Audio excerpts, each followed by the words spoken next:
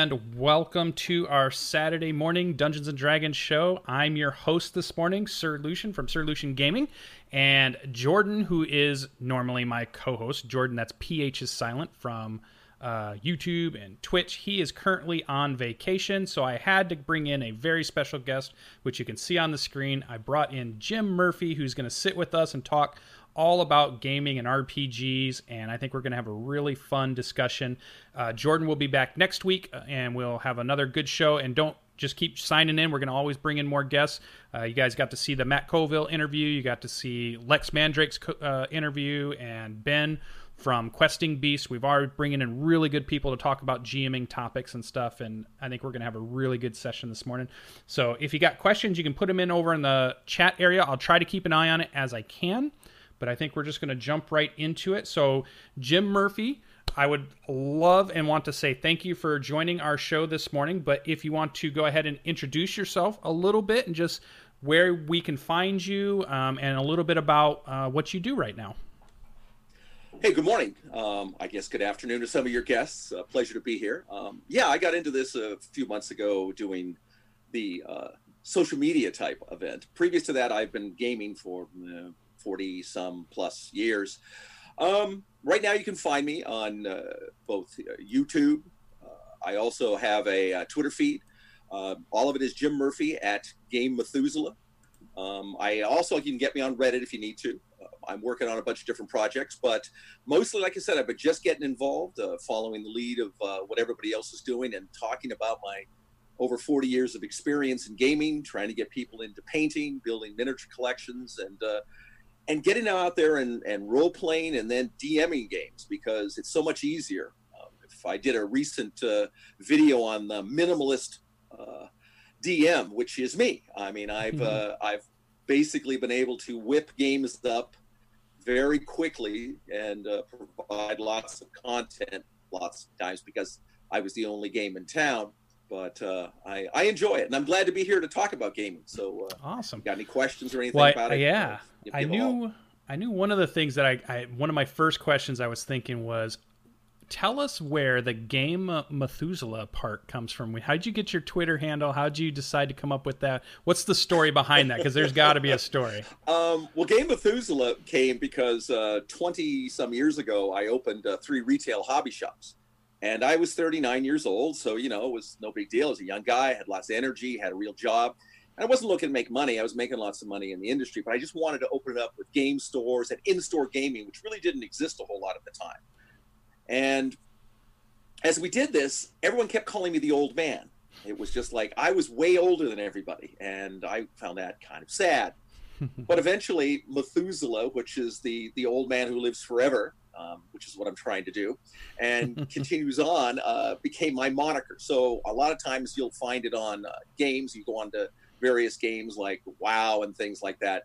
My moniker has always been Methuselah. And thusly, as I started to talk about the games, I just came with the Game Methuselah moniker. I love it. That's really good. So there's a really good interview out there with you and Matt Colville, you being friends with Matt Colville, and I definitely recommend people go and watch that too, because that's really where I kind of got my first introduction to Jim, and really thinking, I really would love to talk with this guy and really kind of dive into some of the things that were interesting. We won't probably cover a lot of those same questions because obviously you can go watch that interview, but there will probably be a little overlap. So I think both are good. Go check out Matt's interview on it. And I know Matt has been saying, even in when we had him on the show, on our Saturday morning show, he was talking about he was definitely going to have Jim more on his channel as he's getting his studio thing set up. Jim was going to be a prominent member, so I know we're going to get a lot more of Jim, so it's going to be great. But yeah, I know one of the things they talked about is that that I wanted to go into the story of a little bit was, so the very first time you play an RPG. But before we say that piece, I really want to know what was going on right before that. Like, what was the big gaming that Jim was doing? How did you interact with it? I think it was something like you were working at a game store at the time as a young man. Was that true? Right. Yeah. I came out of the hobby in modeling. I was an IPMS member, made historical models, painted historical miniatures. And there were monthly meetings and tournaments and events, and that's what I would do. I would bring my stuff down. Everyone would go ooh and on. I get a trophy. That was what was very common in the 70s. But I had game. There was Avalon Hill Bookshelf Games at the time, and this was back from the 60s forward.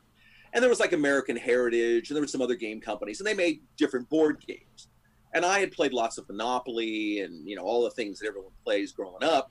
And I loved games, always did. So I really got into the games like Panzer Blitz and Richthofen's War, and these games made by Avalon Hill. And then I found SPI games, and they made some science fiction games. It was really fun. And a hobby shop opened up in Lakewood, California, near where I lived. It was called the Military Shop. And I walked in, and it was like a dream paradise. They had models, and they had games, they had everything I was into. And it's like, hey, you need an employee? And they did, and I went to work for them. Well, none of those people knew anything about games. They all were modelers, they were militaria collectors, they were historians. So they said, does anyone know anything about this gaming? And I said, well, yeah, I do. And they said, you're now the game store manager. So at the age of not quite 18, I became the manager of the game store. And thusly, I did everything, and I just delved into gaming. And the more I got into gaming, the more I realized, hey, I don't just need to make models and use them in a thing and then put them on a shelf. I can paint miniatures and make models and then use them in these games. And that's what I did. And I had the greatest time. It was a great time. And then what I would do is I had it as a sort of clearinghouse for gaming. Mm-hmm. People would come in and they said, oh, I want to play this. And I'd write their name down. I had all these clipboards. So if you came in and you wanted to play Dungeons and Dragons, I said, well, I know 3 groups that are playing. Give me your name and number, and I'll get it to them. And then I'll put these groups together. So I was putting all these groups together in gaming. And I joined in a couple of them and just kept playing. And I loved it. And modeling kind of went away because no point in painting miniatures to never use them. I get to paint miniatures and put them on the board and play with them. And so like all kids, to play with your toy soldiers, no matter how old you get. Yeah, that's what I was wondering too, because like game, like if you talk, if you talk about game stores these days, it really is a store that could be based around gaming, and maybe even a comic book store might be the same piece or that. But it feels like back in those days, in the 70s, like I'm a young kid too.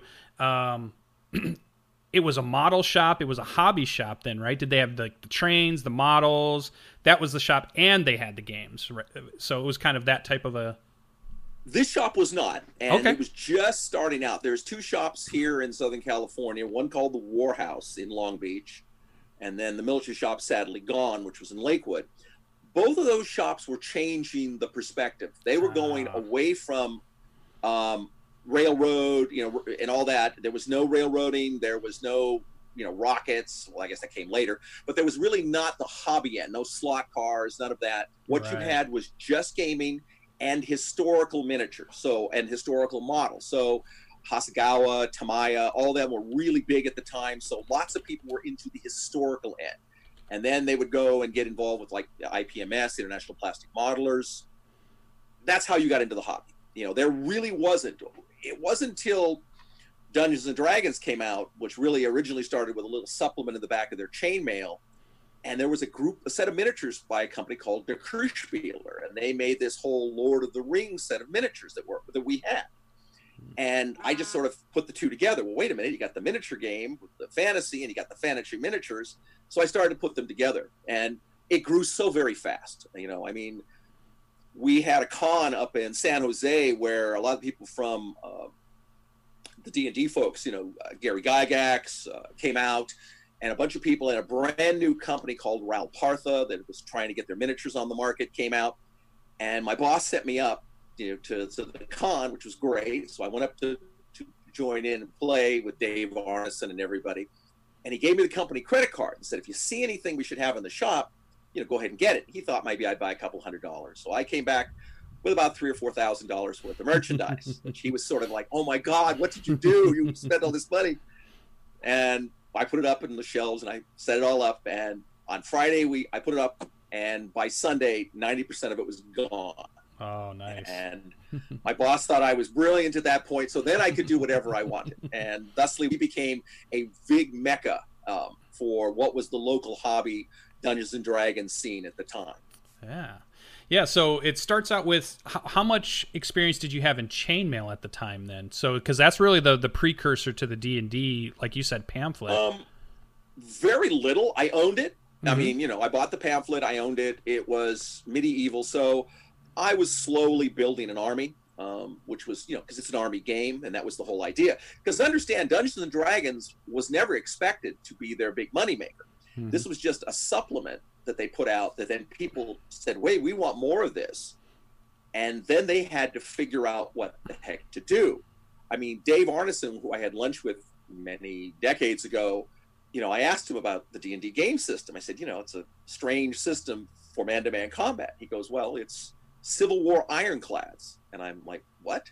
He goes, yeah, we didn't have a game system ready for man-to-man combat.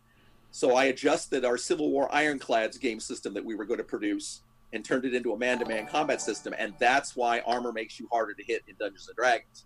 Because, most Civil War ironclads just moved up next to each other and just fired. Right. And it was not so much whether you could hit them, because you were going to hit them. It was if you could hit them sufficiently to do damage to them.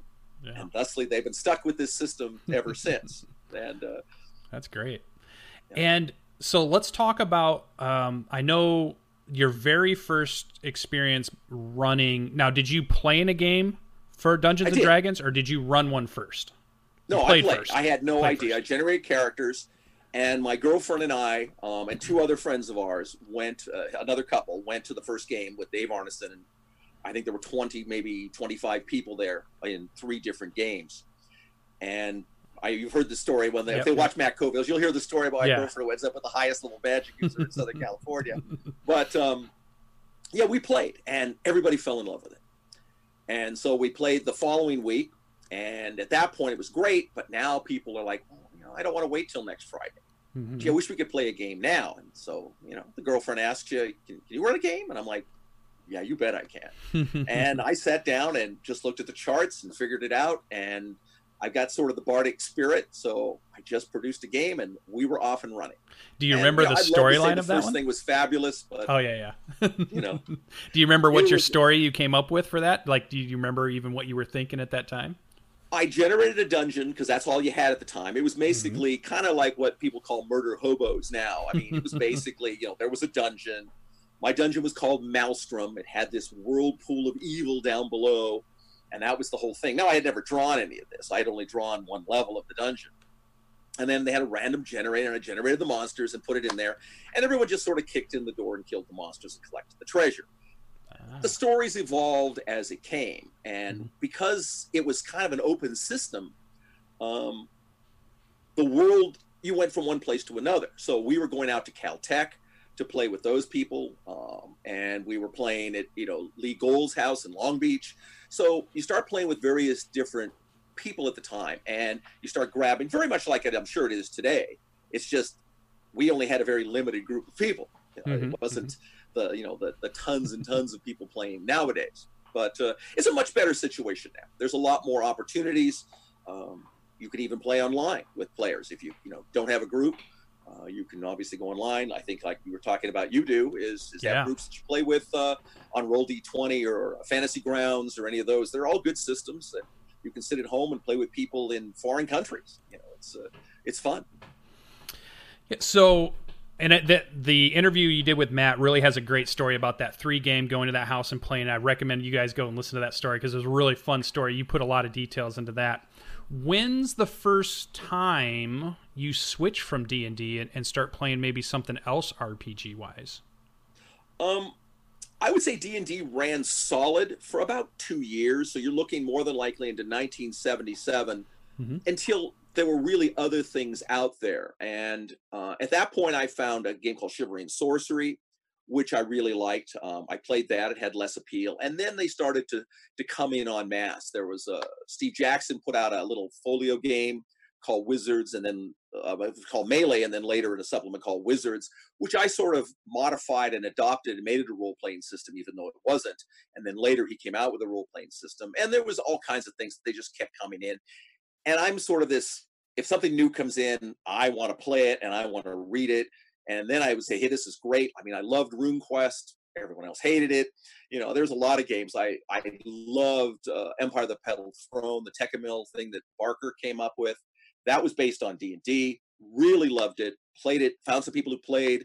Would go anywhere I could to play it. But, there's just lots. And I sort of got away from D&D, not intentionally. It's just because I was sort of leading the way with different game systems that I felt were more detailed, more combat oriented, more miniature friendly than Dungeons and Dragons was. Because a lot of people were doing theater of the mind, but it never went away. I mean, I always played. I just played less of it. And you were a big, you liked, I think I remember you talking a little bit, you liked 4th edition quite a bit, right? So we go through, I loved 4th edition. Yeah. I was so sad that I think Matt Colville and I, and maybe a handful of other people, are only the people who actually loved 4th edition.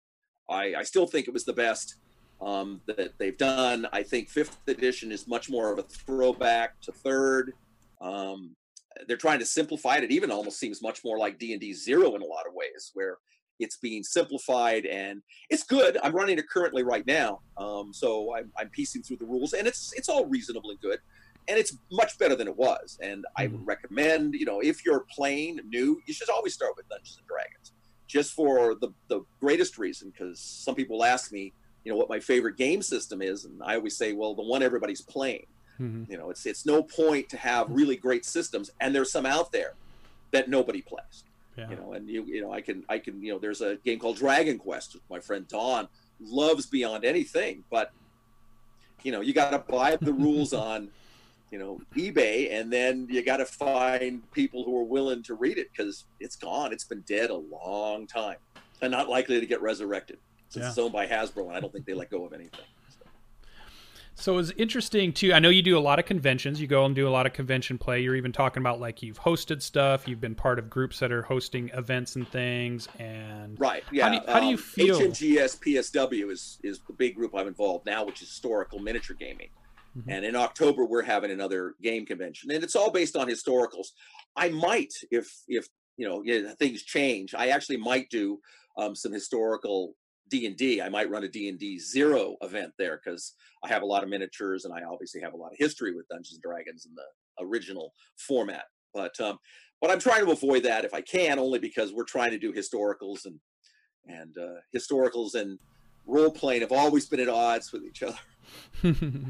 Well, I know one of the things that we love to do on the show is really talk about stuff that can help new GMs, and you're definitely a longtime GM, and you've even done some videos where you're starting to talk about differences between GM style, how to get into GMing, to really help out other people, just like I think Matt Colville has done a great job inspiring new GMs. He's done a fabulous job. Inspired me as a new GM, and the newest video you have is the Minimalist GM, which I really liked, and I like the idea that you talked about what the differences were between those couple of styles. And, like, tell us a little bit about your style currently as you run a game. I think is just a way to give us a good footing. What is it like to be in a Jim Murphy game right now if we're playing some Dungeons or Dragons or whatever system it happens to be? Well, I've got a reputation of being a pretty deadly dungeon master. I've trashed a lot of parties, and I think it's an unfair reputation. I tend to make a very challenging game, because to me, if there is no drama, if there is no great risk and feeling of that you could be decimated at any moment, and this last Thursday I ran a game that came very close to wiping the party out, and fortuitously, they kind of rallied. Their spirit sort of broke, and they were kind of running for it. And then they kind of rallied because they realized they weren't going to get away, and they were able to save the day. And it was exciting. I think they had a good time. But I think the thing for me is, again, like, I think when Matt did his last prepping video on prepping for his new campaign, he asked people, how much of the preparation do you do is for you and how much is for the gamer? And he said 80-20, which I thought was perfect, because that's true. Most people over prepare their games. I tell new DMs, the secret is make a little adventure, come up with a hook, please go save my pig, or, some children have been kidnapped, or it could be anything, whatever you want, but just have the first adventure ready. And then maybe in that first adventure, the leader of the goblins, which was what happened to me, the goblins are getting beat and the leader runs away. And I had named him Bogan Redcap. And this character then dogged the heroes for decades. I mean, I'm not lying. He's been in every game system I've run ever since. He's sort of this ongoing protagonist who shows up and tries to foil whatever the adventurers are doing. And this all came because of a throwaway adventure I ran with a throwaway hero leader, a monster leader that didn't die, and thusly you can build your leaders. And I've told this to new people, just let the game take its own course. Do something simple, use what you have. If you have a module and use it, maybe add a little to it, and then let the players lead you where the game goes. Now, don't tell them this. I mean, God forbid, I don't want to out myself to all the players that I usually do mostly, I would say 50% to 60% impromptu gaming. In the video, in fact, we had lunch with Matt the other day, and he even mentioned the dwarves who went off their adventure and went into the gnomish bank, and I had to do this whole adventure out of my head instantaneously while I'm racing through the stuff to figure it out. And Matt goes, God, it was a fabulous game. He said, could you imagine if we had that on video? Because I think that really was a changing moment for all of us, because I don't think up to that point, everyone in our group at least didn't realize you could just wing it. I mean, you could just come out, run a sandbox game, and who knows where you're going to go. And I tell people in the video, you got to prep for that, though. It's not something you just do. So I prep up all kinds of creatures. I have a little 3x5 card box I usually have with me. So if somebody says, I want to go over here, it's like, yeah, no problem. You just do it, and you pull something out, and you figure it out, and you know what the CR, if you're playing Dungeons and Dragons, they make it easy for you. Because once you know what the CR of the group is, the challenge rating, you just know what you pick. So you can open up a book and say, this is a CR1 creature. You add so many of them to get to the point mix, and you can just run it out there. And if you prep it in advance and just have these random encounters, you can put together a whole adventure completely out of your head. And I think it works faster. I think in many times it's much better. And your players don't need to know. I mean, Matt disagrees with me on this. He says, you absolutely never tell the players that you're winging it, because they're going to get, they're going to feel like, well, you didn't care, or you didn't put in the detail or whatnot. But you make a list of names. I mean, I did that because, Matt used to get mad because he's like, well, what's the NPC's name? I don't know. I didn't make a name for him. You make it up. He didn't like that. So before an adventure, I write down 50 names and have them ready. So you run into somebody, it's like, oh, what's his name? And it's like, well, Sid's his name. And it's like, oh, okay, good. There now, that you have this. Yeah, and I think you can wing a lot. It's a lot easier than people think. Just use what you have. Go ahead. Yeah, I think there's a lot of videos out there that help people, brand new people that want to GM or DM, get into the thing, and they hear about prepping and how much it is. But I think a lot of times they don't necessarily hear what prepping actually is. Like, what are you talking about when you say I spend 20 minutes of prepping? What am I actually prepping? Because like for me, when I prep, when I'm playing an online game, might be slightly different than what you prep for your game that's more of a sandbox and something that you're coming up with. And it might be different for the person that's running a module. Because I know like Matt likes to run modules, even though he tweaks them and he changes them. He likes different modules and he likes to run those. And I think the prep for those are slightly different, though there are very many similarities to it. And I'm not sure that has gotten out. And I think that's why lots of people go out and look for videos when they talk about prep, because they hear how much time they have to spend, but maybe not necessarily exactly what we even mean. Like, what is prep for you? What are you doing? What does prep really mean to you? What are you prepping? So I heard monsters. I'll handle it in a couple avenues. Yeah. When there's modules involved, I find the modules to be the longest prep time, because you have to read the module at least once, often more than that, to kind of gather what's in there. So you might have a situation where you'll spend hours reading through the module, and then when you're playing, half of that's gone out of your head, so you're having to go through it. I played a lot in the living games, Living Greyhawk in 3.5, Living Forgotten Realms in 4th edition, now Adventure League in 5th, and I've been a certified game master in all of those. And I find that when I play in them, and then when I am asked to run the same adventure later, most of the game masters never read the modules. They didn't know what they were doing. So they ended up just sort of throwing the monsters out there willy-nilly. Normally in my games, I know what the story is. And since I use maps and dungeon tiles, I'll often lay it out ahead of time and look at it. So I'll look at my map and I'll understand what it looks like and what I want it to look like. Now, there might be some variance when I actually play, because as I'm putting it down, I might grab the wrong tiles or not put them down in exactly the same order. But I have a rough idea. I usually generate 2 random to 3 random encounters, wandering monsters. And those could be anything, from 1 or 2 displacer beasts wandering around hunting for food. And you come up with a motivation, and that's in your brain. The motivation for, like, I had 2 displacer beasts in a recent encounter, which kind of was above the party level, but they weren't going to stay. If they couldn't get an easy kill, they're going to run. So they come in, they're dangerous. Everybody's terrified because they know 2 displacer beasts can trash the party. but they put up a good fight and they bloody one of the Displacer beasts and they bail. Now they get the victory, so they get the experience points if you're using XP, or they get the success or whatever, however you're rewarding. But it changes the game, because that concept of, you fight the monsters till they're dead, that never happens. No one ever fights almost anything of mine until it's dead, unless it's an undead. Most everything, when it starts to lose, runs. And that's the way it should be. But you can throw nastier stuff at players in the prep. So my prepping is I generate some random encounters.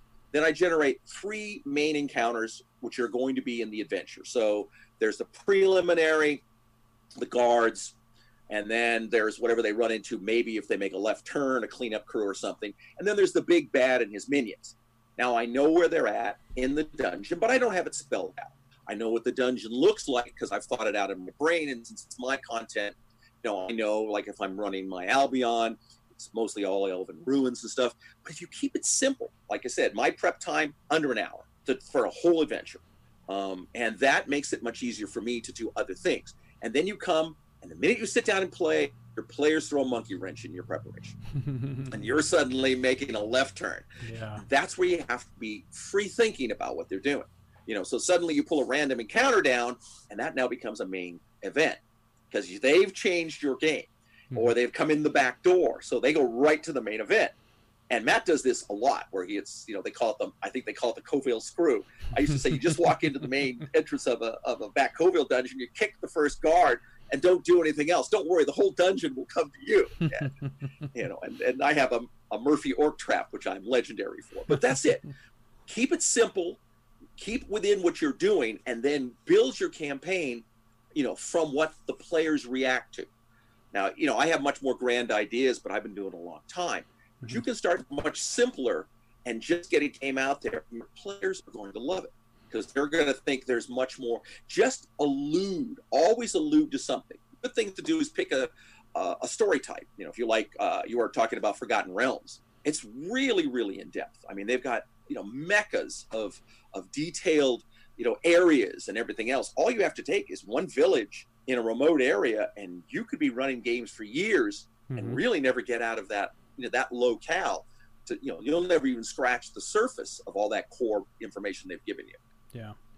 And what is a typical? Yeah. What is a typical session length? Because I think that's another thing that new GMs and DMs are struggling with to understand. When they listen to other people's advice, it doesn't necessarily come out. How long is the game you're planning for? Like Matt's game might be a 3-hour, 4-hour. It might be an 8-hour marathon game. And that's a little bit different than if you're like, I do a lot of 3-hour style games because I kind of run from like about 8:30 at night, try to get them done before midnight so everybody can go back to work and all that. So my games are about a 3-hour session. So like my prep is kind of like I'm probably at 2 encounters instead of 3 because that's about what I can fit in. And I've started to learn what I can fit in a certain amount of time. What's a typical, when you're prepping, what's the length you're thinking your game is going to go? I try to prep for the 3 to 4 hour game as well, under normal night situations. So like Thursday night, I had prepped a game which I thought was 3 hours. It was 5 hours. And fortunately, these folks are game designers, so they're hardcore. So they were all willing to stay to the, end, even though it was a school day and they all had to get up and go to work the next day. But it depends. Like on a Saturday game or a Sunday game, which I'll be running for the pad group, we'll get together at 9 o'clock, and it's not uncommon for us to run games to 6. So, but it may be multiple encounter. It might be multiple adventures. They might finish the first adventure in 3 or 4 hours. They come back to town. They have the reward interaction period, and they're like, "Are you ready for another bit?" And I'm like, and I'm always ready to go. So it's kind of like, "Yep, we're off." And then suddenly we run a second adventure. You got to gauge it. I'm getting better at gauging my night games because those, obviously you have to keep controlled if they're on work nights. Yeah. But we used to play Friday nights at Dave, Miles' office, and we'd get there at 6 and we'd play till 3. I mean, so it just depends on how crazy you want to be. I think the 3 encounter, the 3-hour games came from a lot of the living games, and they're smart. The idea that you can get a game in a reasonable period of time. Often what happens to me is there's more story. So a lot of times the pathos of what's going on takes more time. You know, the druids they rescued these children in their first adventure, and the druid elders decided, well, wait a second, these guys are tainted by some dark, horrible thing, and we might have to try them, and if we find them, that they're tainted, we're going to have to burn them. And the players didn't want any part of this, so then it's like, well, you have to go do this mission and get me this thing and prove that, this device, this magic relic will prove that they're tainted or not. Well, and so the players are like, well, this is all BS, but we know we got to do this or these kids are going to die. So, it's driving the mission. You want a story that, here's the dungeon. You can go down and dungeon crawl if you want. I got a nice big dungeon here with lots and lots of treasure. Or you can go save these kids. What do you guys want to do? And it's like, oh, I want to save the kids. Of course they do. That's the point. You give them a hook of something that you don't, it's like, hey, don't worry, you don't have to do this. You can go here, we can go down and run the dungeon. And they're like, no. And so that's what you want to do. You give them little breadcrumbs that can lead them where you want to go. Now, always have, like I said, always have a dungeon ready, just a hack and slash, because a lot of people just want to do that. They just, oh no, we don't want to do that. We want to go, kill some goblins and get some treasure. That's great. But we all love the that. other is where your story and thusly your campaign is going. Where Colorado the Vile, I think, was Matt's thing. He stole out of a 4th edition module, and that dude haunted us for a godly amount of time, because he just kept using him over and over again until he became his guy instead of Dungeons and Dragons guy. So, did that help? Yeah. And I know one of the things, a term you use quite often that might, with all the new people coming into the hobby, because right now, I think I just saw an article that talked about D&D is at its highest it's ever been. It had like a 40 or 50% growth even over last year. So even last year was big and enormous for the hobby, and other games were doing great too. This year was even bigger and better, so there's all this new influx of people coming in. We use terms sometimes that I don't know if a lot of our videos are explaining, like living campaign, because I don't know if a lot of people know what is the difference between what is a living campaign versus I go buy a module or I just play a game that I've built that's homebrew that I use. Like homebrew, we're starting to get into the lexicon. So I think people are starting to understand that means you make your own content that you're going to play at your table, homebrew. And I know people understand what a module is. You go buy a module, it's already a pre-designed adventure or campaign that you can do things. But Living Campaign doesn't have a lot of videos out there based on it. So I know you know a lot about them. You've done a lot about them over the history. Give us a little rundown of what's the difference between what a living campaign is versus running the other styles of games. A living campaign is a lot how Dungeons and Dragons originally started. I mean, there was no framework. So if you generate a character and you played and I played in your game and I went from first level to second level and then you suddenly moved to Idaho, I'm like, what am I going to do? I've got this cool character I like. Well, I go over to somebody else's house and I said, hey, I got a second level character, and they'll let you in their game. And thusly you play on. So I traveled all over Southern California with characters and generated them in everybody's game. That quickly ended. People kind of got into what they kind of control thing. Well, I want my own world and you can't take your character out of it. And that still permeates a lot of gaming now. Wizard of the Coast realized this is a problem. So they came up in 3rd edition, I guess 3.5, with Living Greyhawk, which the idea was you could go play in this game. And at the end of it, they'll give you experience and stuff.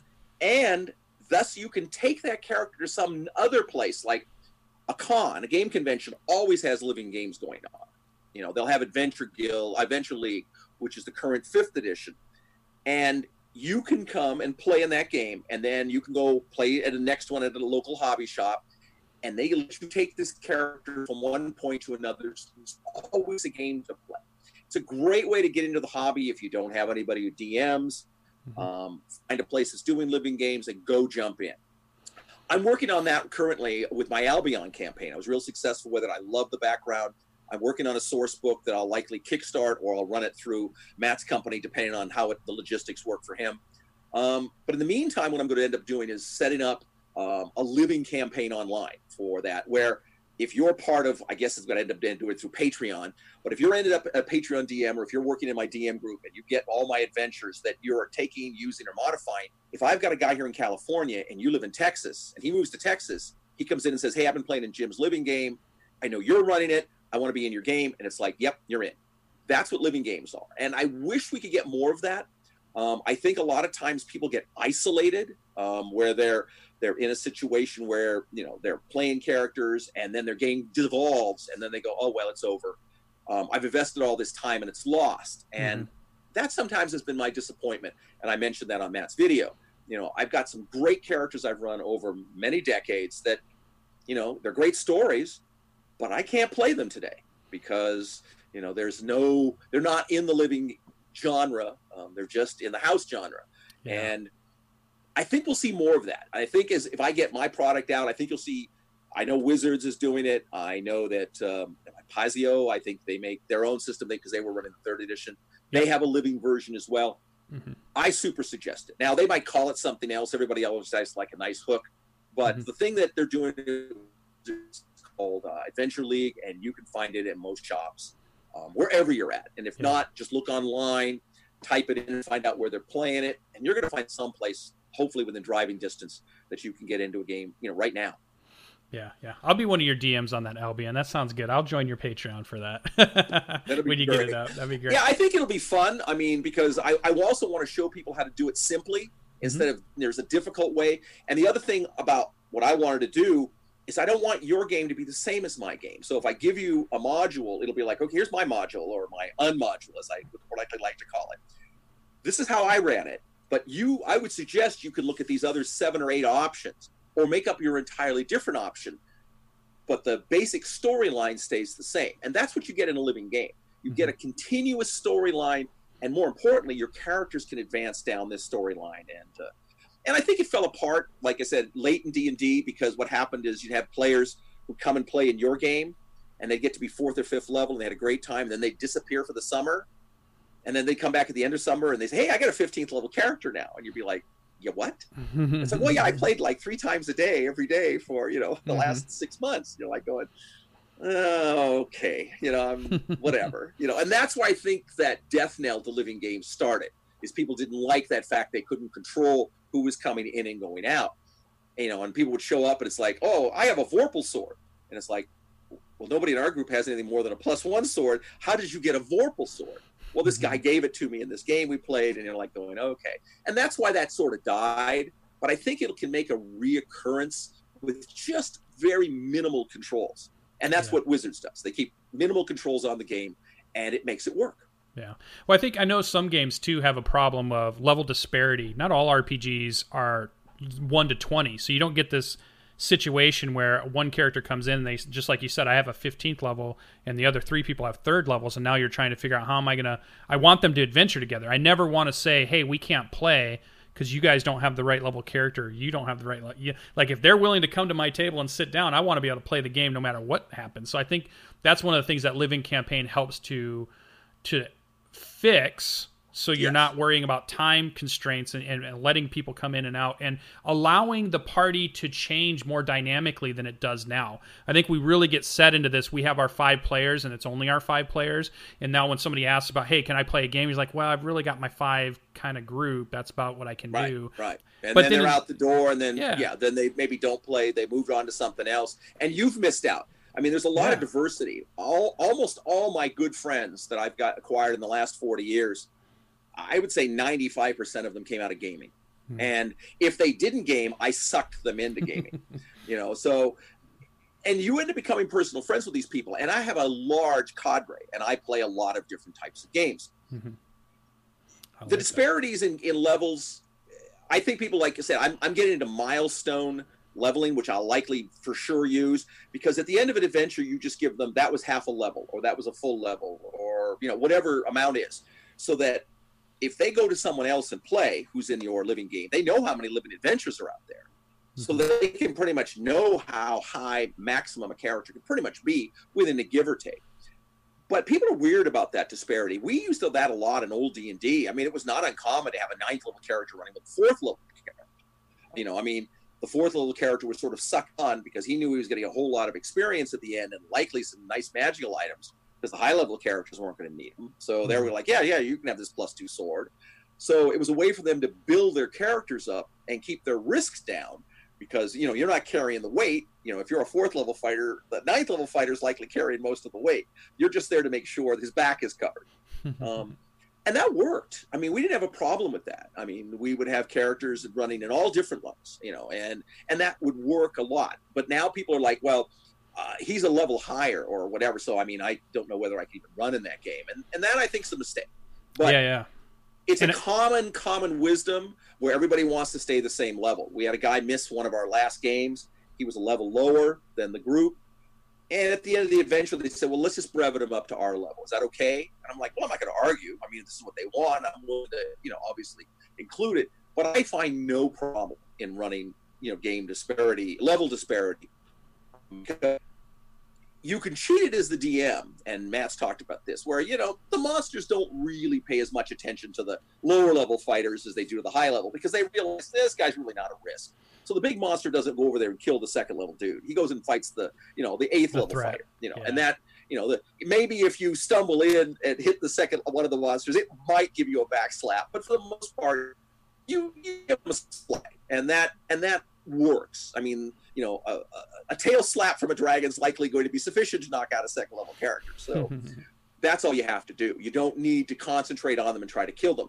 And my reputation as a killer DM is unfair. I'm a drama DM, but the point is I'm always rooting for the characters, but you don't want to be the DM who the characters think you're out to get them, because as the DM, quite frankly, I can boule them at any time I want. Yeah. I think it too, a little bit of it, it's funny because I believe up until like probably D&D 3rd edition and all the games that came before that, those were games that were based on the games that came before them that were role-playing games, and they were iterations of that. But we finally get into like 4th edition and 5th edition, and that time frame is when computer games begin to influence how RPGs are being made, versus before that it was RPGs maybe influencing how computer games were made. And I completely agree with that. A lot of people will say they think 4th edition is more like playing World of Warcraft than playing Dungeons and Dragons, which I think was one of its big knocks and one of the things that people didn't like. I've heard various different complaints. I have a friend who says that a lot of these modern games are the death of imagination because they do everything for you. It's a pre-formed route that you can follow, that you don't get to make it all up. When we played the Fantasy Trip, there was no two characters that were the same ever, because there was no format. There wasn't a bard's, format, a fighter. It just depended on what skills you took and how you put them together. Yeah. They're trying to do that with 5th edition a lot more, because if you saw some of the newer modules are coming out with more different types of bards or more different types of different things. So it's a problem. I mean, understand these people need to pay a mortgage. So they're trying to get you to buy stuff and utilize their product and get you excited with their game and get you playing. And they're being very successful. But don't lose the track of making it your game. And if you want it to be a certain way, play that. I mean, my group in Pasadena, we never play Dungeons and Dragons. We always are playing, Dragon Quest or Fantasy Trip, and these are highly modified versions of those games. But we've made them our game to suit what we like. Yeah. DMs should always do that. It used to be in the DMG that the Dungeon Master could do anything he wanted. However you want to change this game to suit what you do in your game system, please do it. That's what the game is made for. These rules really are kind of just format. They're just kind of an outline of how things could be. But people start to take it as canon, and then it's like, well, that's not the official way the rule works. And then you get into rules lawyering and all that. And a lot of times the cooperative storytelling goes away. What you end up with is just, I know this game better than you know this game, so, then it deteriorates. And nothing worse than pissing off the DM, because they're like, okay, fine, you're going to be that way. I don't need to run a game for you. I mean, I've got plenty of other places I could be. So, yeah, and I think that's that holdover too. We get that a little bit of attitude of everybody needs to be the same level, or you have your group. Like online, when you play those games, you get into your groups, you get into your friends, and you don't maybe diversify as much. And the hobby's about meeting all kinds of people and playing with all kinds of people. That's how it started. It was, like you said, it was a house full of 3 games being run at one time of all kinds of people, versus just a 6-player group that meets everyone. Not that that's a wrong way to play, but getting back to a little bit to that root. I think we're moving back there. I think during the late 90s, 2000s, we were getting really insular again a little bit just with but now I think that diversity is popping back out again, and a lot of people are getting back in. We're making our games accessible, and everybody. And I think the living games helped a lot in that, and the fact that they were always at cons. I mean, I tell people if you don't have anything going on, go to a game convention. Mm-hmm. I mean, it is a great place to meet other players. And, people are like, well, what do I do? And I said, you look at a game that you like and you walk up and say, can I play? And they're going to go, well, ham and han. I said, well, if I can't play here, where can I go play? Mm-hmm. And eventually I say, sit down. Come on, we'll teach you how to play. And now you're in the game. And thusly, some of them can find out, hey, these guys are cool. These guys are nice. I like them. Here, let me just exchange phone numbers or emails or whatever. And we don't live so far apart. That's how I got it. That's how it all started. I mean, I just went places, met people, and, played them. And then after a while, I had phone numbers. So on a Friday night, I just start calling people.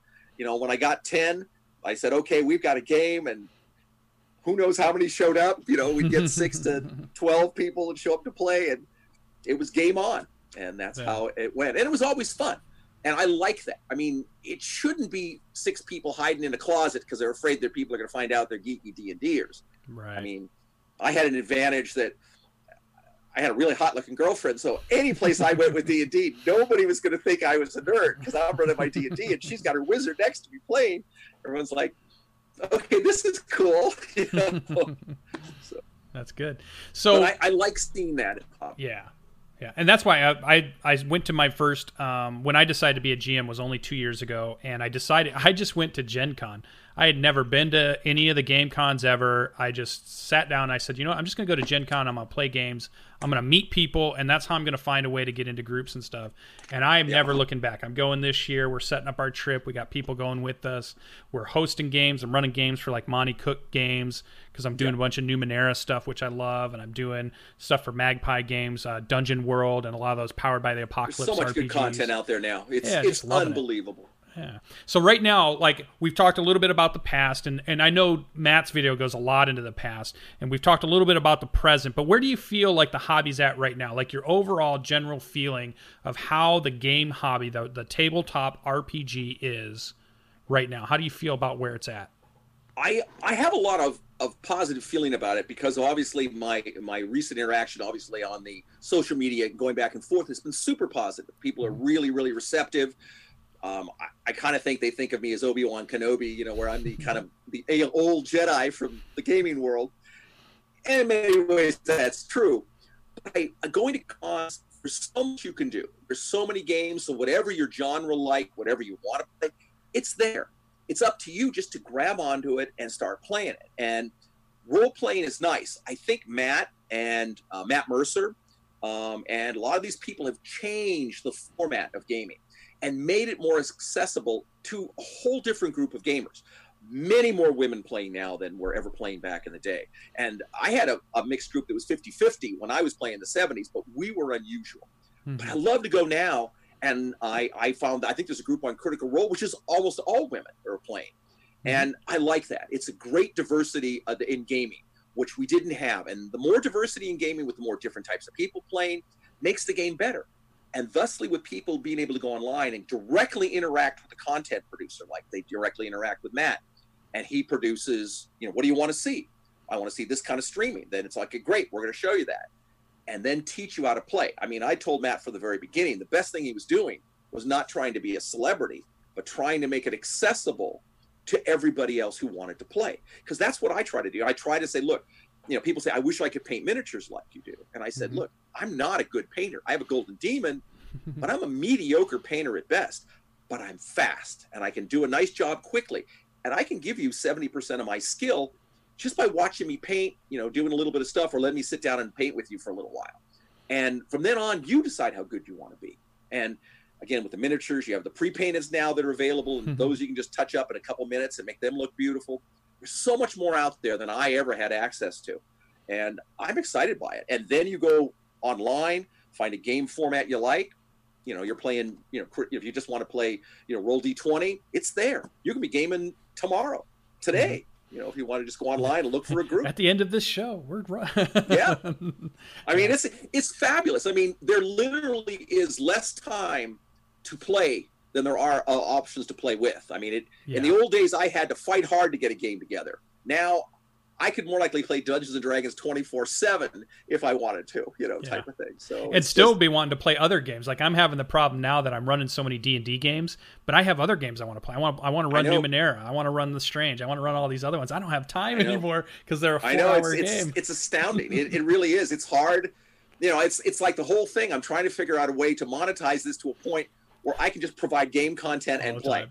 Yeah. And just a nonstop, because as you get closer to the end of the tunnel, you obviously become aware that the most valuable commodity is time. And I tell people, do it now, especially when I have a friend of mine who were in the game industry. And when I had my shop, they were obviously children.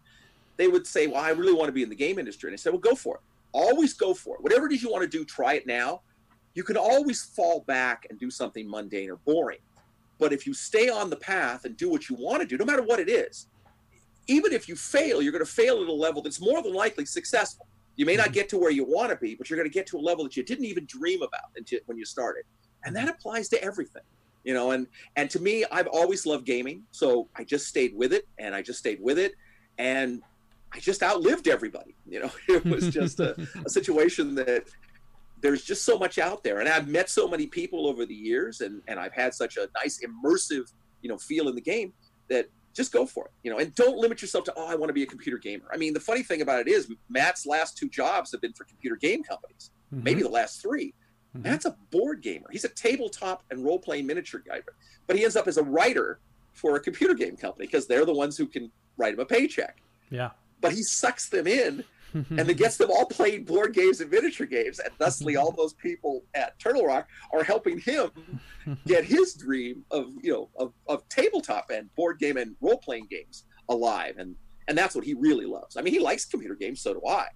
But that's not our first passion, Yeah. You can date the other girl, but your first girlfriend's always your best. So yeah, that's what I feel like right now. We're in that time of diversity is getting better and better. The number of quality games that are out there that you can find to play is increasing. Like there was a time in the 80s when it really buffed. There was a lot of RPGs coming out, but it didn't necessarily mean it was a lot of good RPGs coming out. There were, there was lots of things being tried out or different and everybody trying to make their mark over D&D and didn't quite make it. But nowadays you can find some really quality stuff happening now. You get lots of players. You can play with somebody that's in Australia. You can play with somebody that's in the UK. You can get buddies together that you were military friends with, or you went to college together and now you can get back together. I mean, this time is this weird renaissance. I like to think of it as gaming has come back, and computers, I think in the 80s and 90s tried to fill that hole or that void a little bit that some of us had, where if we couldn't find a group or nobody's schedules ever worked, what were you going to do? Well, I still want a game. World of Warcraft, baby. So it's as close as I'm going to get. I'm going to dive into it. I like it. I can level my character up. I get new abilities. It's cool.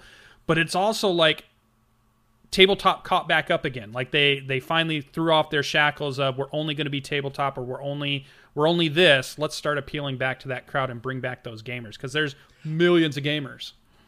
In a lot of ways, I think it's the younger people who did it. The people who love the hobby and did not want to see it go away. And what you had is a lot of the more curmudgeon-y type. And we run in that in historical gaming a lot with the HMGS thing.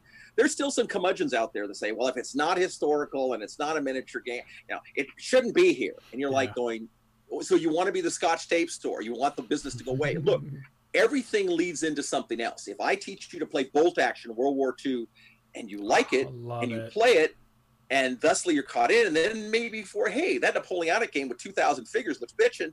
I'm over playing with Dana Hone and his 2,000 points, his 2,000, English Civil War game. You get sucked in. Or maybe it's just Frostgrave, or maybe it's, something else. There's so many good things. Osprey produces all these little mini books on all kinds of very cool games that you can play, and it broadens your spectrum. And like Frostgrave, my friend Don and I were saying, this makes a great driver for a role-playing campaign.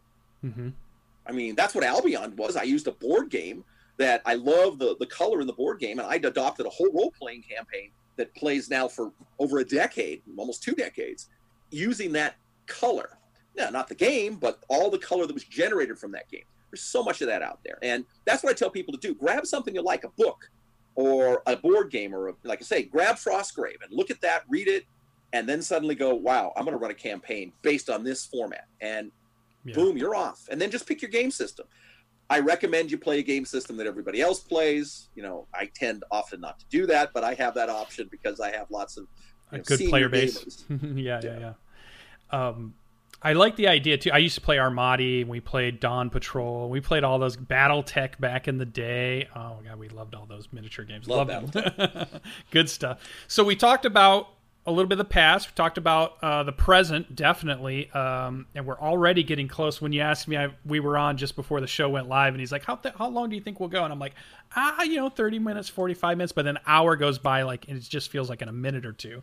I'd love to finish off with what do you think, using your crystal ball, Jim Murphy, the future?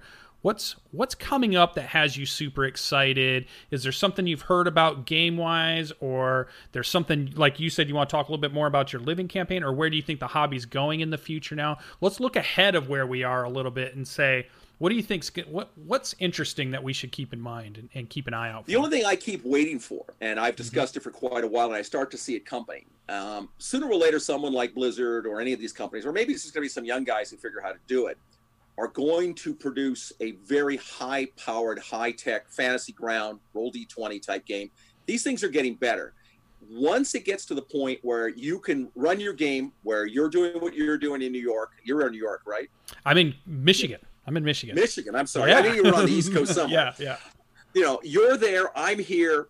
We can get together and play our game, and it will be beautiful, like some of these other games. Some of these, fantasy games are, where you've got everything spread out before you. Mm-hmm. There's been some people who've tried, and I've seen some dabbling, but this is where I think the real future of this hobby will be. The reason you haven't seen it, my feeling is, it just doesn't have the numbers at this point. The game companies, they run a hack and slash or a first person shooter. They can get how many millions of players. Yeah. They look back at role play and go, yeah, so what? 500,000, 1 million, who cares? That's nothing. So once they realize that can be, figure out how to monetize that, where you can you can make skins for your characters that look like your characters, and the detail work will be beautiful, and the creatures will all work. So it makes it so I can input my campaign, and then it runs for me, and I might even be able to participate. This is where I think the future eventually will be. And I've seen it coming, because I've talked about it, like I said, for as long as computers have been around, that this is going to happen. Mm-hmm. The only reason it hasn't is nobody looks at it as a moneymaker. And the other thing is the technology, isn't quite, I think it is there, actually. It's just that nobody wants to put it to play. I'd love to I keep saying I'm trying to weasel a job into Blizzard, because I want to get the ear of them to try to get them to do things I want to do and see if they'll do it. But as my friend just says, who works there, it's like, yeah, but they don't get out of bed for less than, $20 million. So it's kind of like, it's hard to change, a thematic. You have to get people like Matt Colville, Matt Mercer. I'm going to butcher his name. I think it's Joe Mangiano. He's an actor. He was on True Blood. Yep. His wife is a famous actress, and he loves Dungeons and Dragons. And he was out showing his wine cellar, which he turned into his dungeon room. You got to make it cool. You can't have people hiding in the shadows. When they realize that this is fun, it's super beneficial. I beat my dyslexia because of games. Mm-hmm. That's when it'll change. When mothers realize, oh, this isn't some evil demonic thing. This is my son learning morality and learning, how the world works and how politics works, and not becoming a dupe of, something else. That it will become bigger and better. And I think that'll eventually all be in the internet at some point. Like I said, it's just when somebody goes, hey, I've got a driver, I've got an engine, I've got a plan, and it comes out there. And because of the work that we're setting up now, with the work that Matt's doing, it'll be more receptive, because Matt and Matt Mercer, they, as you said, we've had a 50% increase this year from last year, or last year from the year before. Yeah. You see a couple more years like that, and I think you're going to. It won't be long till somebody goes, hey, let's do this. And, the first ones will be like EverQuest. They'll be rough, and they'll be a little, or Ultima Online, where they're not going to be quite great. But then it'll be Diablo, and from Diablo become WoW, and then obviously you can pick the myriads of MMO type things that exist. But they'll have that true role-playing experience. Love WoW, not a role-playing game.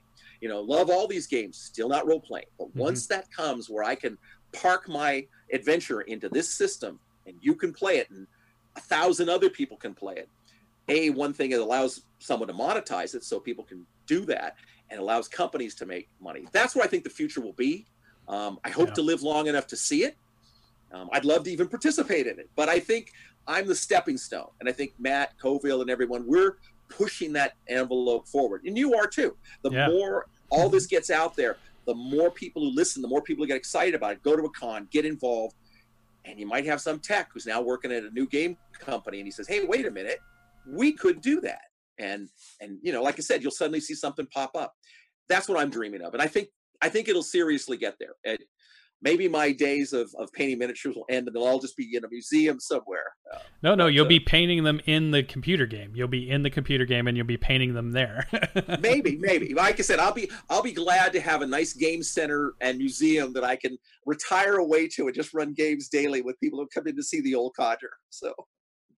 Yeah, I think with technology is definitely going to help with the tabletop games. Like they already have like the Microsoft table, so that when you look at the table, it shows a 3D representation of something going on the table. So like augmented reality, virtual reality, and these type of games can help with tabletop games or board games that are going to do that. I've seen Harebrained Schemes had one where they had a light pin that they'd sold in the box, and you use the pin and touch the base of the miniature you were moving around, and then on your tablet, it was doing all the fighting and calculating of hit points and stuff. And I was like, so it's already little pieces of technology coming in to buff it up. So I think we're in this cool zone of innovation coming, but real storytelling. Everything's real strong storytelling right now too, which I think is important. It's not so much about just mechanics, and I have this cool mechanic. It's about I have this cool story, and I might have come up with some cool mechanics to drive the story that I'm looking at. So well, the mechanics are easy. Mechanic is just the way the gravity works in the world, you know, and it's just a matter of you picking the one you want. And that's all. I mean, game systems are the real value in any sort of, you know, RPG game is the story and the drama and the content and that feeling you get at the end. And that's the thing you don't always get in games, is that when you finish up an adventure, especially what I love is when everybody wants to run out afterwards and sit down and have pie and coffee and talk about the adventure for hours. That's when you know you had a super successful game. Or, like I said, I ran a game, nobody could get to it after the second. I ran the second game, they were like, can we play next week? I mean, they're like, we're ready to play tomorrow type of thing. That's what you want. You want that level of, God, that was so good. And that is where RPGs step over everything else. Doesn't matter how beautiful it is if the story is kind of like, yeah, okay, but if it's great. Blizzard was the first that kind of made it sort of feel like an RPG, you know, and that helped. And as more we get into that, I think you'll start seeing more and more of that pop up. And I think there'll be a whole niche genre. And I don't think the gaming world really realizes how Matt may open them up. I don't think people expect it. There's been a lot of board games that have suddenly come out that have gone well over $1 million. Once companies start to see that, wait a second, are you kidding me? Matt put out a thing that he's promising to stream and produce a nice little book, give you some t-shirts, some really cool stuff, and he gets X amount of dollars. Well, we can do better or bigger or whatever. We'll do something with our stuff and we'll see where it goes. And then you're not worried about, well, we only have a 4-year lifespan and then the game becomes, you know, obsolete or 10 years or whatever the game is. You're going to be sitting, when you get a format set up, it'll go on, you know, indefinitely. Because people want to keep playing role-playing games. I'm living proof. You know, I can dig up stories from well over 40 years ago and tell you about characters and how they heroically died or won or whatever. And that's still the mainstay. And my friends who were there still talk about that like it was real. And we've had storied lives. I've done all kinds of wonderful things. And still the most important thing that happened was in the role-playing game. So what does that tell you? It tells you that this is going to be a format that's never going away. And as long as people look to support it, it's going to just keep getting better. Yeah. All right. So I was thinking maybe we'll end off with some rapid fire little questions that are just things about Jim. I think like these are like, so right now, Dungeons and Dragons, what's your favorite class to play? Bard. Love it. What is your favorite historics game to play? Currently Bolt Action. I love Bolt Action. That's a really good I do too. It's fun and fast, and big miniatures make it look bitchin'. So. Yeah. Right now, what's your favorite miniature you've painted so far? Oh my God. Yeah, I knew I'd get you on one of them. Favorite miniature I painted? I had a character I painted years ago called Liam of Keys, and it's kind of a cute story. And it was my favorite pick. I had really stepped above my level. Well, one of my other friends, Don's a painter. When he got together, he kind of copied it, found the miniature, quickly duplicated it, so it looked sort of like mine. And then we were sitting there and we were playing, and I turned around and he had swapped miniatures off. And he goes, "Oh my God, Jim, you got hit by a trap." And he picked up a hammer and he smashed the miniature. And I was like, "What?" So that was more likely the funniest story how to miniatures. It was one of my favorite miniatures. Up till then, I'm always painting. I usually don't have particularly a favorite, though I do have some Sioux that I paid for Tecumil that look really slick, and I really like those. But nobody but me is going to appreciate them. Love it. What is your favorite right now fantasy RPG that you love to play? That I like to play? Mm-hmm. I'm going to give you a cop-out answer. And then I like whatever anybody will play. Mm-hmm. I would have to say that my fall to has always been the Fantasy Trip, but it's been dead for so long that we're playing a highly modified version. Mm-hmm. And as I said, I sent a letter out to Steve Jackson saying, "You really need to hire me and bring me on board, because I doubt anyone knows this game anywhere near as well as I do." But, people are always reluctant to have somebody else come in with their own opinion. So I don't hold my breath on that. But I would love to do it. But it's a great game because it's so very simple, yet you can vary and really make your characters as diverse. I mean, like I said, we play, and it's possible to never see the same type of character. And when he had to change it over to GURPS, I thought it lost a lot in the changeover. But that's because he had to change it to not get sued. But yeah, I would say that would be the two things. But 5th edition's not bad. I'd still rather see 4th edition, but nobody cares about that. But me and Matt and a handful of other people. So. Well, it's nice that you can still play those. It's not like those go away and you can't play them these days. You can still just. I know, but you know what? You got to keep step with everything else, or you become the curmudgeon who there says, "Get off my lawn," type of thing. So. Awesome. All right, and then to round that one off, what is your favorite science fiction role-playing game to play? Traveler. Nice. I would love to play. I'm trying to get a group together to play The Expanse. I don't know if anybody watches sci-fi and sees The Expanse. The Expanse is the Traveler campaign. I mean, the guy who must have made it, that, and I thought that Firefly was a Traveler. These guys have had to have read Traveler. Yeah. It was more fun to generate the characters almost than play the game, but I love Traveler as a sci-fi game. There are other games out there that might be better, but Traveler was fun. But I'd love to run an Expanse game. That's the one that captures you. Nice. Of Traveler. All right, let's finish it off with a couple of GM questions. What's your favorite creature to put against your players? What level? Mid-level. That kind of anywhere from that 5 to 10-ish.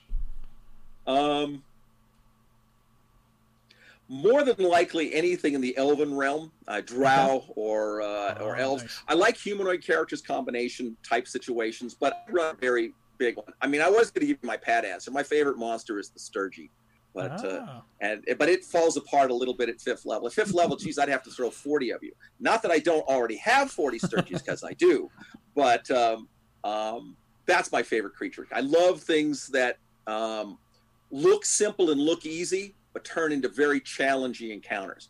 I made a quote one time, and Matt liked it. It was like, beat a party with a beholder, big deal. Beat a party with a pack of goblins, it's an epic. And that's it. I've always run, I try to run under power level and beat the players with a little sophistication, as opposed to trying to make them, anybody can throw a dragon in a party. And then it's like, well, maybe they make it, maybe they don't. But it's much different when you're doing shambling mounds and all the interesting creatures. Yeah, you named my favorite one. Is we're really close. Yeah. Displacer Beast. I just love the Displacer Beast, and you said you sent 2 of them at him. I was like, yes, that's my favorite. They're very good. They're very good. I love them. I love the look and everything. Well, they're very interesting because they change anything that changes the game mechanic is a fun monster. And Displacer Beast, everybody's fighting with a disadvantage if they can't hit it. The minute they hit it, it breaks. Mm-hmm. If you throw a spell at it, if it makes it save, it takes no damage, even if it's a half damage spell. It's a good creature. Yeah. And it's not so high level. It's a good creature for mid-level. Yeah, super fun. Well, you have been an awesome sport answering all my questions. You've given us some great stories. I hope everybody goes from here. This will be up on YouTube if you happen to miss it. For those of you that are in the Twitch chat, I put Jim's link to his YouTube channel in the chat there, so you guys can go over. He's got several videos up. He's just getting started in YouTube, but he's putting up stuff already that's really good, really helpful for people. He answers comments all the time too, or you can get a hold of him at Game Methuselah, and I think there's an underscore in there. We'll put that in his Twitter, because he's very active with his community that he's starting to grow. He's starting to grow his community just like I'm growing my community, and Matt grew his community, and we're very interactive. So this is a good time if you want to talk with us or ask questions or just share stories with us. And we're about Absolutely. encouraging new GMs, especially if you're going to run games and you need some help or you just need some advice or whatever, send it to us, because we want to help you get started and into this hobby that we love so much. Jim, you have the floor. Anything else that you would like to say as we head out? I don't want to make any shameless plugs. I'm just going to sign off on my usual moniker. So anyway, out there, fight me devils fight, for I hate peace. Everybody game on, and if you need to get in touch with me, find me on Twitter or YouTube. Glad to talk to you about gaming. Hope to see you at a game convention. And thank you very much for having me on your show. I really appreciate getting out there and talking about gaming. It's the most fun I have with my clothes on.